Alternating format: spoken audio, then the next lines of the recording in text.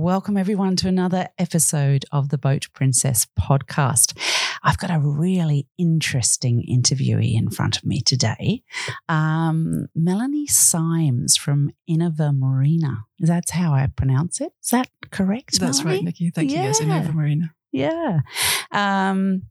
She has been working in this industry for a long time and she's learnt a great deal and she's shared a lot of it with us in documentary form, which we're going to talk about later. So, Melanie, welcome to the podcast. Thanks ever so much, Nikki. Thanks for all the work you do. Certainly promoting women is absolutely fantastic and we definitely need it, let's face it. No, I love it because I get to meet so many incredibly interesting people with different brains. Your brain is very much focused on sustainability and knowledge in marinas. So tell me, how did your world start? Where was your childhood and your education? Well, I grew up in Birmingham, which is about as far from the sea as you can get. But we had a lot of sailing holidays. We spent a lot of time near the coast. My father built a boat. And so we spent, plenty of time on the water. And, well, it's a pretty derivative story, unfortunately. I was working as a ski rep and fell in love with one of my customers. Absolutely the thing that you don't do. Yeah. And I then had a skiing accident. And I was based in Birmingham just waiting for the operation to happen. But using the weekends and the odd week to go sailing with my partner then. So he was working on a super yacht racing, which was just absolutely superb. Then he had the chance to do the ARC, part of a far bigger event that the boat was doing. So off I popped. There we go. And then we end up in the Canaries, and so that's how I got there, from the middle of the land to an island in the middle of the Atlantic. Wow. Explain to our listeners what the ARC is. So that's the Atlantic Rally for Cruises. It was founded by Jimmy Cornell, who has since, become a friend. He's an absolutely extraordinary character, one of the most seasoned cruisers that you'll come across, and certainly someone that I have seen inspire so many people with his knowledge, with his enthusiasm, with everything that he knows about cruising, which is very, very extensive. So that's a rally there. It has grown from strength to strength. It leaves from Gran Canaria in the Canaries every year, and it's now become a 3-departure event. So really mobilizing the city and bringing a lot of money to that marina and that city.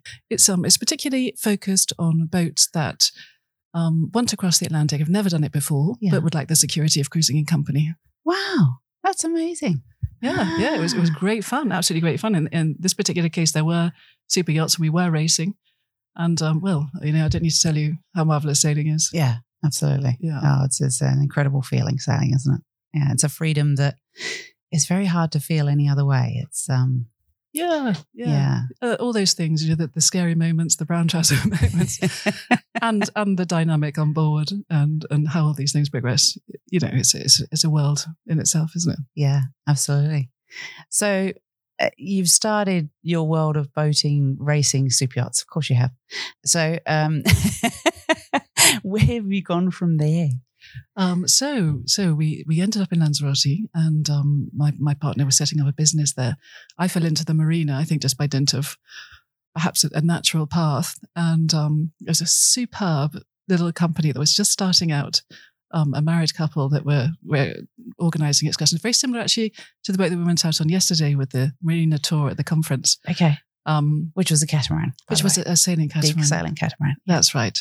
But it was a very dynamic group. We were, young people from all over Europe and beyond, excitable, I suppose. And so, you just couldn't have much more fun as a young person. Yeah. And that grew quite remarkably, actually, in a small amount of time, from a 1-boat operation to 3. And, well, you can imagine, So that was a charter operation. Exactly. Yeah.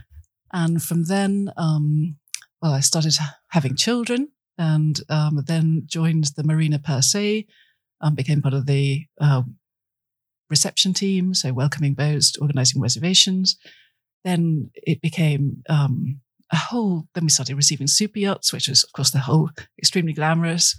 And then we started to run events, started to attract events to the marina. And I think that's where the job changed, from a receptionist to someone who is receiving and coordinating events, working with, international groups, going overseas, working with them, understanding how they operate, and then bringing the joy of bringing that event to your destination and making it work is really something that I think it's probably one of the highlights of the job that I did. Yeah. So give me an example of one of those events. Well, there are a few actually. So the Mini Transat was fun. It's got a very specific culture. I don't know if you know much about it. Basically, these are boats that race with an absolute minimum of communication. So they'll find themselves in the mid-Atlantic with no one to talk to. So obviously from a sort of a psychological point, it's very, very, very challenging, but it's also very exciting. So this is the start in France of a boater's career, racing career. And they are up to a sort of 80 boats or so in these. They're very small. It's a 6.5 meter boat. Yeah. Some of them are very fragile. In fact, we had one that came a cropper on the very sharp sort of coastline of Lanzarote in a storm. And that was, well, luckily the guy was incredibly tenacious. He held on to a piece of hull because the lifeguard couldn't get to them because he was in such shallow water. Wow. But he made it through the night, and then just coming to see a poor guy the next day destroyed with just parts of his boat around him and one of his bags that had been recovered. And yet, he got up, was able to reclaim something on the insurance and started again. And it's these lovely stories of individuals go beyond their capacity. They have to do every single part of their campaign by getting the money, organizing all the whole boat, everything that you need to do something like that, and train, of course. So training is quite significant. So I went to Douarnenez at the time. This was the group that were organizing the event, and they really brought me into the family. They sort of introduced me to everybody around, so I became part of the local scene.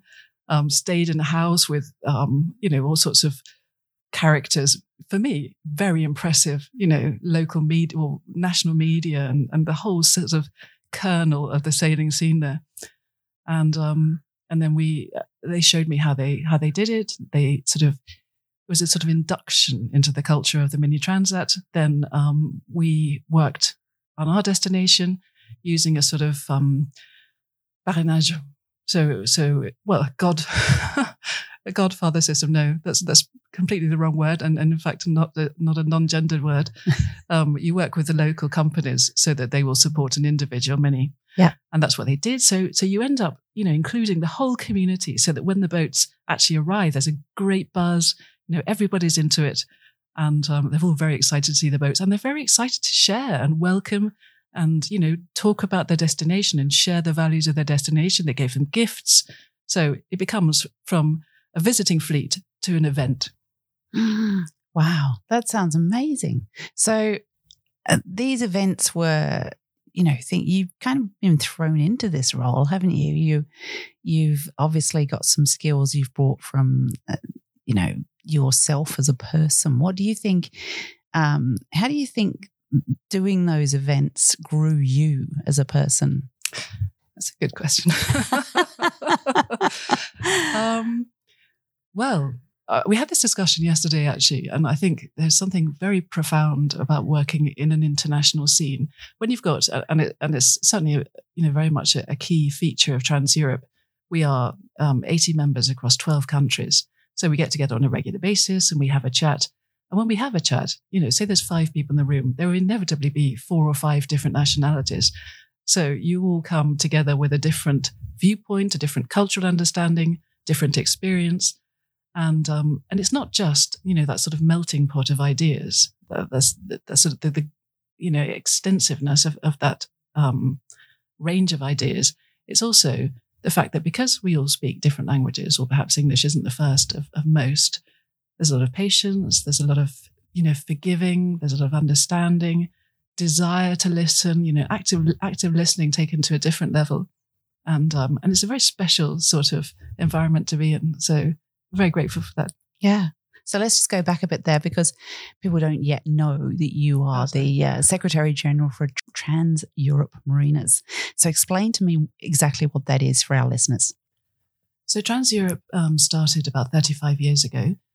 The idea was to bring together small, independent, often family-run marinas around the Channel area, the English Channel between Britain and France, and protect them all and sort of boost them in light of the competitive challenge that they were facing from group marinas. Yes. Offering competitive prices, et cetera, et cetera. So, it's a natural response to sort of come together. So there was, promotion between all of them, and then a discounted berthing benefit given to the members. So then you start to sort of offset that challenge. And that grew and grew. So in 35 years, we're now sort of 80 members in 12 countries. And it's a group of friends more than anything. We share a lot of good practice. We get together. We have a good time. A lot of, really good fellow feeling. So you're actually creating a group of marinas from individually owned marinas to give them that strength of power of feeling like a group, aren't you? Yeah, and the benefits of being in a group, which we've discussed a lot at the conference over the last 2 days, consolidation of groups to strengthen the voice. Ironically, we do actually have a third of our members that are chain marinas now, but the diversity is very important. And so what they bring to the table is, the wealth of all their experience, the benefits of having all of those resources that they have to be able to take the steps that small marinas can't take by themselves. And so we work together, we share ideas, and everybody benefits. Yeah. And as Secretary General, now that's not a term of phrase we use. It's a very European term, that Secretary General. Hey? I don't call myself. Is that not what because that's what you're on your LinkedIn is you're listed as. So what do you call yourself, and what is your role in that establishment? It really is just the secretary, isn't it? I mean, I'm the only person that is paid to work for the organisation, which is mostly voluntary, as these things are. As you know, the sailing culture really promotes that and engenders that, I think, the collaborative community spirit. Yeah. So yeah, it's just the paperwork, bringing things together. We're starting a new project soon, which is quite exciting. Collaborating or learning from the associations, so European Boating Industry and ICOMIA, and maintaining those links. But we're very lucky to have very, very good marinas with very experienced managers. So in themselves, they bring a lot to the table. Yeah. Yeah, it must be fascinating. It's great. It's great. It's absolutely great. Yeah, I always learn something, always, without any question. And it's not just knowledge. Sometimes it's just social skills, Yeah, yeah. Fascinating. So were you approached for that position? How did that position come about for you? I was very lucky. When I was working in Calera Marinas in Lanzarote, their family, it is a family owned, very successful. They just celebrated 40 years, 40th anniversary. They were great about sending me out. So they gave me a huge amount of opportunity and leeway to move internationally, to meet, to represent the company in associations. So I'm very, very grateful for that, really. I think I've had opportunities that many, many other people haven't had. And I think, sort of common sense would suggest that it's just simply by having the linguistic capacity just made it so much easier to communicate and get around. I speak French, so that's why the mini transat thing and etc. So yes. Yeah, and you live in Spain, don't you? In the Canaries. Yeah, in the Canaries. So you speak Spanish as well? Yeah, my children laugh at me every day. And I have to say, living in a foreign country where, even if you have a basic understanding or even a sort of intermediate understanding, it's just embarrassment every day. You put your foot in it all the time. There's never a day go by. The thing is, you have to force yourself to speak, otherwise you don't advance. Yeah. But you will always embarrass yourself. Yeah. Yeah. So I remember working with a fabulous Italian in London when I was in the hotel times, and one time he said to me, "I haven't." Somebody came into the office and he said, "I haven't seen you for donkey's months." Okay, that's what I'm doing all the time. That's a perfect example, and I loved it. So So that's a sweet one. Is when you really put your foot in it that it gets bad. Anyway, I won't even go there because it's cringeworthy. So you do talk about on your LinkedIn. You mentioned a phrase that's nautical translation. Can you explain to me what you mean by that?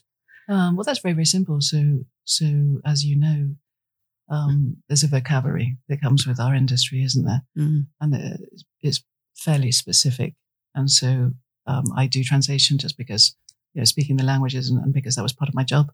So I just offer that service from time to time to impress to companies that need it. I think with any translation, that has that very sort of idiosyncratic sort of language, you need to have the capacity to understand and translate it properly. So that's all that is. Yeah. And so Innova Marina, you started in 2019. Why did you see a gap in the market, that was a need there that you thought, I can do that, and that's how it started? Or did something happen that you thought, oh, okay, I need to do this? Or that's a generous interpretation. What was it? Well, several things actually. I think I found myself shifting in terms of my beliefs. Several things happened. There were, as you know, particularly where we were, and I'm sure where you are as well. You meet sailors who inspire you. So many people come through with profound stories or profound levels of humility despite all of their achievements. And again, this was a Jimmy Cornell event. He was running the Atlantic Odyssey. And one of the boats was Sea Dragon, Pangaea Explorations, I think, now in it. And this was a campaign being run by Emily Penn. I don't know if you've come across her. She's, a very impressive woman who's done an awful lot, and sailor who's done an awful lot in the realm of marine sustainability. So she turns up with her boat, and all the women have these T-shirts on, emblazoned across their breast. Yeah, so starting in Innova Marina was a choice made over a really long time, actually.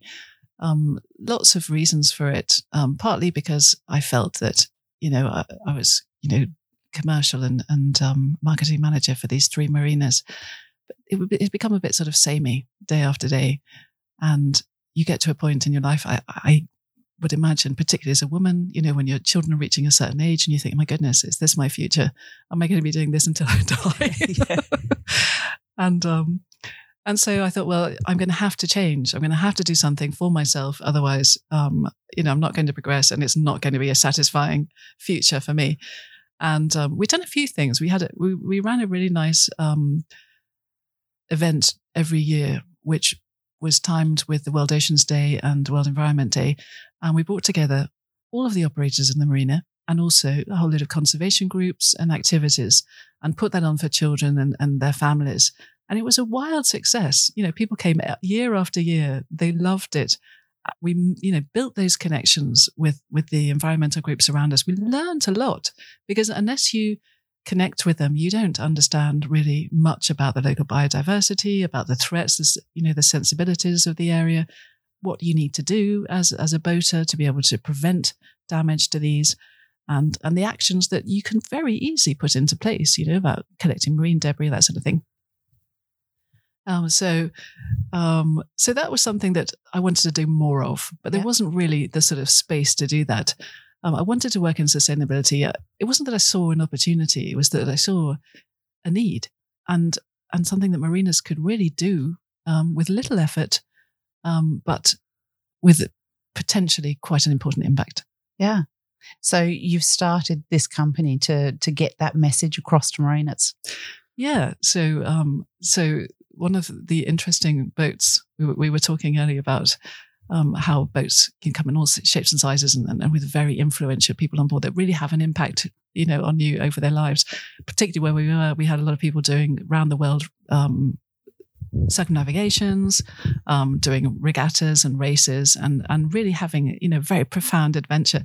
One of these boats was part of Jimmy Cornell's Atlantic Odyssey. And these girls came in. It was a boat of girls doing an all-female expedition, And they had across their t-shirts emblazoned this copper feel. And I was like, goodness gracious, that's a bit outre, even for sailors. Yeah. And what they were actually doing was trying to promote early detection of breast cancer. Right. They'd done all these studies beforehand, taking hair samples and blood samples to detect whether they had forever chemicals in their blood. And they were going to open these during the trip, during the Atlantic crossing, and discuss, what aspects of their lives might have led them to be in touch with forever chemicals. They were also doing plastic sampling along the way. And I thought, this is marvelous. Mm-hmm. Having this discussion amongst women, in a safe space with people who were already, leaders and, impressive characters in themselves. One of them also chatted to these people was Dr. Gemma Jambeck, who at the end of that, she'd been doing some very extensive studies on plastic in the ocean. When the boat reached the other side in the Caribbean, this news came out, this was 2015, about the 8 million tons of plastic entering the ocean. This was her work. And that, we still use that figure, even though we know that it's now a lot more, sort of more in the region of 13 and upwards. We still quote that 8 million because it was such a profound piece of news at that time. And this was that very person, who'd released that news herself, was part of that team. So this is sort of an idea of the caliber of people who were doing this trip together, dedicating their time to studying more about toxins in our environment and how we are vulnerable to that. Wow. So you've actually not culminated because you're still doing this business, but you've produced a piece of information and documentation that's incredibly useful to mariners now, which you've called the Introduction to Sustainability for Mariners. And we've been talking at this World Mariners Conference, which is where we are right now, a lot about sustainability. And that document is very detailed and goes into a lot of information for mariners. What do you think are some key points you'd like to I guess, put into this podcast so that they can just understand a few ways that mariners can work towards sustainability and helping our environment? Well, thank you, Nikki. It's a big document and covers a lot of topics because it covers everything. Sustainability is part of everything now. We absolutely can't deny it. And the more you look at it, the wider it is. And so, I've spoken to others about extending it with more topics because there is so much to include in there. I'd probably start by saying that it's a collaborative document. So, part of the work is mine, and a lot of the content comes from other members of the industry who are similarly passionate and probably far more expert in their particular realms, and have put some very nice pieces together. So, really, really pleased with that. And I think, very fortunate that people are so collaborative.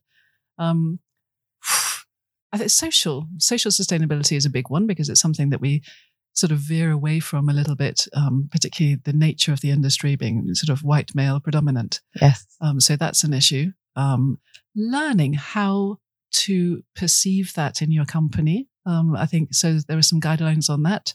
I think, that's just some very, very basic steps. If you've never considered perhaps, the patterns in the way in which, you do recruitment or you push people into certain roles, or all your women are either, reception or cleaners or whatever, then you might not be aware of how the subconscious bias is kicking in.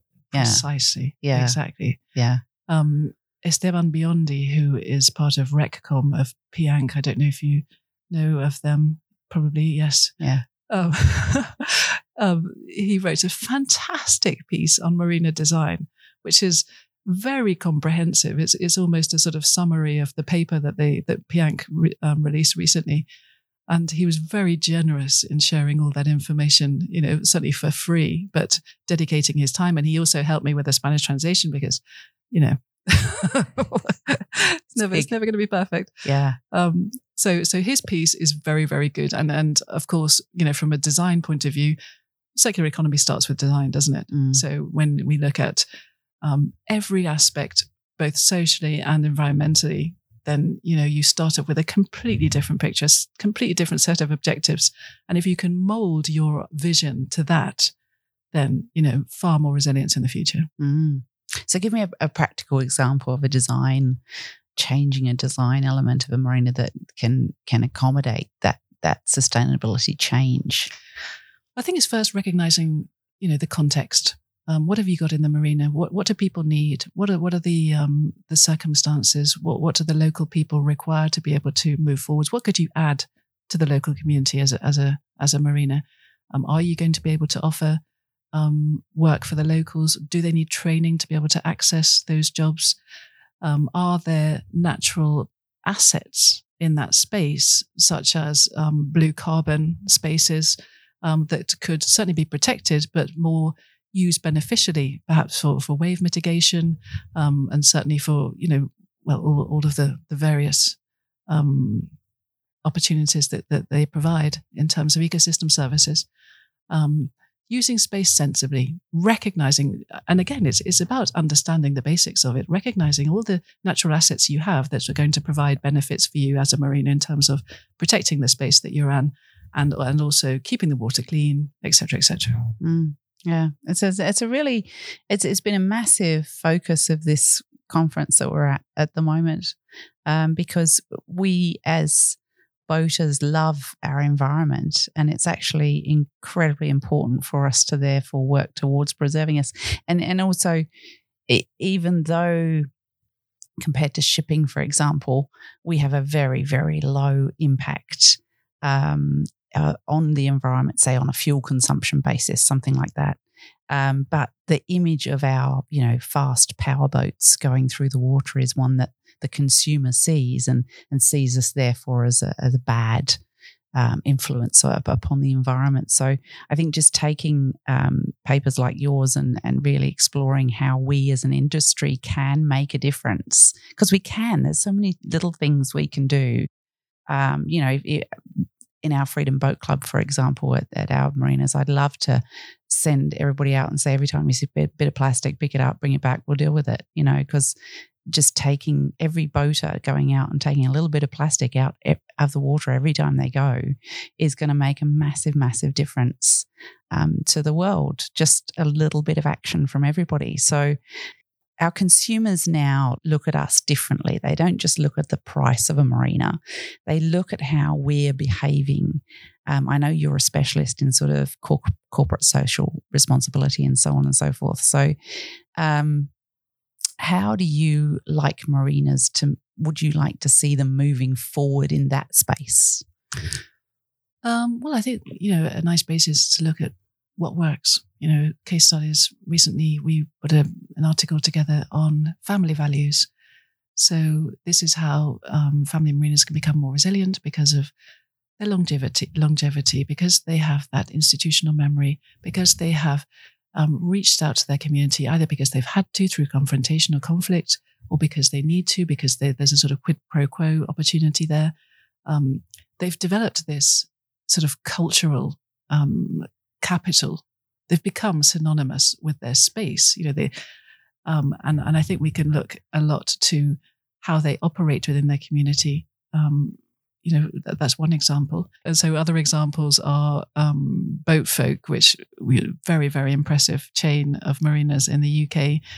They've been working with local conservation groups and foundations, and they've done a huge amount of work, which is very impressive, protecting local species, creating little underwater or islands where they can observe and test the quality of their water and how different species can clean the water.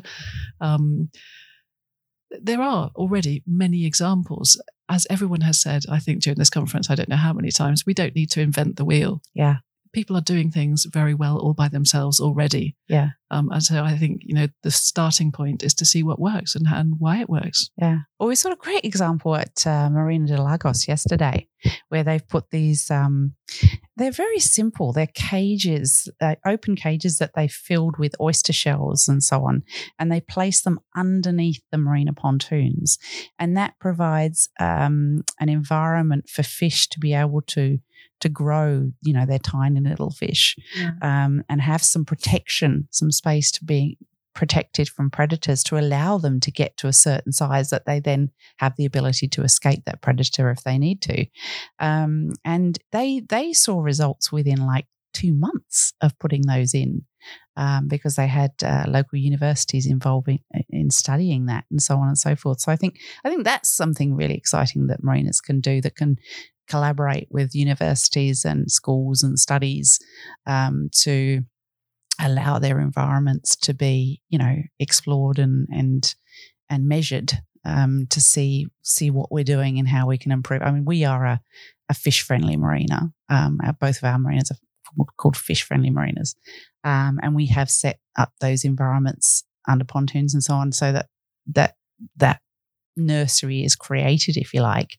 And it's always lovely when the kids come down and they see so many fish in our marina. And I guess they're a little bit surprised because they're expecting it to be a bad water environment, but it's not. It's actually, we're actively making it a great environment for our wildlife. So yes, it's a really interesting space, and we've got a long, long way to go. But it's a very exciting, I guess, it's actively doing things about it, isn't it? Well, I think, as you say, we can learn a lot from scientific and research institutes. One of the projects that we're doing is quite similar to that, using different types of sensors, working with satellites, and seeing how we can help fill the ocean observation gap, where, particularly in very intensely occupied coastal areas, not that much information is being recovered. So marinas could potentially be, a very stable and scalable network of data providers in that respect. And that would, of course, help marinas to understand their environment, not just through the very basic sort of sea level or temperature, but also perhaps acoustics. Let's learn about how underwater noise might be affecting the local environment.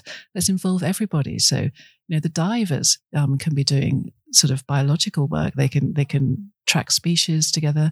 They can diversify their product range by having a more eco excursion for their divers. We're definitely excited about involving the civic side of it, so the local population can come in and do all sorts of things. One of our marinas is working with a research institute to detect areas of microalgae production in the water. And so they have kits, so their boaters can either contribute with observations, or they can pick up one of these kits from the marine office, take a sample and bring it back. So that's where boaters are fantastic. They have this mobility. They can get out to the florations of these microalgae areas, send these back to the lab, and then the lab can understand where they've come from, why they're being developed, track them, of course. So it's a very valuable contribution, and something that boaters are interested in. If they see this discoloration of the water, they want to know what's going on. And so if they can join to sort of be recruited as part of the team to sort that, or at least understand it, then all the better. Oh, I love that. So you're actually making a big difference. How does that feel for you? You are making a big difference to the environment, to marina operations. That must feel good. Well, I think we are making a small difference, but there's so much desire, I think, from the part of the marina community to do a lot as soon as we can. So, it's definitely not me against the world. It's all of us, all flowing in the right direction. I don't think there's anyone. I haven't come across anyone who's not inspired by this topic. So it's not difficult to want to move forwards. Yeah. So in terms of moving forwards, where do you see Innova Marina going in the future? Ooh. Living for today, I don't know. I absolutely don't know. I would just very much like to continue in the vein that it's going. I mean, there are a lot of opportunities. As I said, we've got this project coming up with Transeo that's starting next year. It's a 4-year project. The research guys and girls that we're working with are very excited about more possibilities. So it's going to be a lot of work. I'm looking forward to it. And I think, for now, it's probably going to be good. Yeah. We're looking forward to the next conference, of course, which is one of our members who are hosting it. And I don't know, everything we've seen in this conference has been, inspiring. Today was extraordinary from a digital, that's another entire world of developments. So we're not stopping still. No, No, we're not. Well, we can't, because as we know, in any business now, if we stop still, we die. Yeah. So as mariners, we've really got to move. I mean, so many things in the marina world have changed: the size of the boats, the quality of the boats, there's the demand of the customers, the transience of customers rather than being just permanent customers, and I think that. Other industries are leading the way in some areas. Car industry, for example, is leading the way in some areas, and then hotels are leading the way in other areas of what we do as well. So I think if we absorb some of that information from other industries as well, I think that is a way that we as mariners can progress and grow and adapt to that new customer that exists, because COVID, of course, brought us a whole bunch of new customers that had never been boaters before. And all of a sudden they've got these big boats and they're saying, what do I do with this thing? So they need our experience to help them take care of it, to look after it, to be boaters. Yeah. So, yeah, it's very exciting being in the marina industry at the moment. I think we've got a long way to go, but a lot of exciting avenues available. Yeah. And conferences like we've been at this week. I mean, I don't know about you, but I love that the marina industry, the ICOMIA conferences bring people from all around the world together, and we're all mates. We're good friends. That's right. Yeah. And I think that's a beautiful thing about this conference.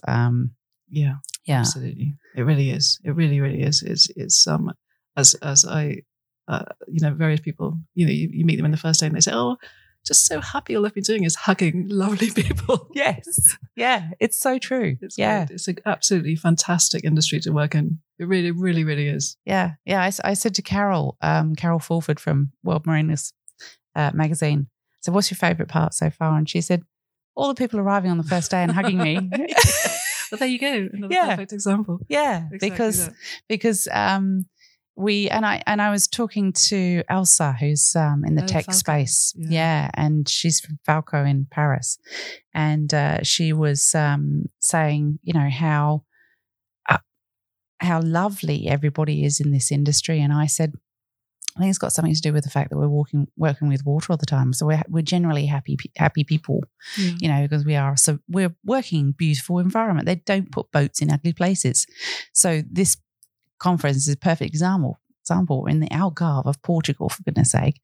And we're going, okay, this is tough. I know, what's not to like? I know, right? Yeah. We're very, very lucky. Yeah. Yeah. So I think moving that out into the wider community, creating opportunities for people to be involved, using ocean literacy as a tool to reaching out and allowing people to have more contact and more understanding of the ocean environment is essential. And obviously we're in the ocean decade, so there's a lot of energy going into that at the moment.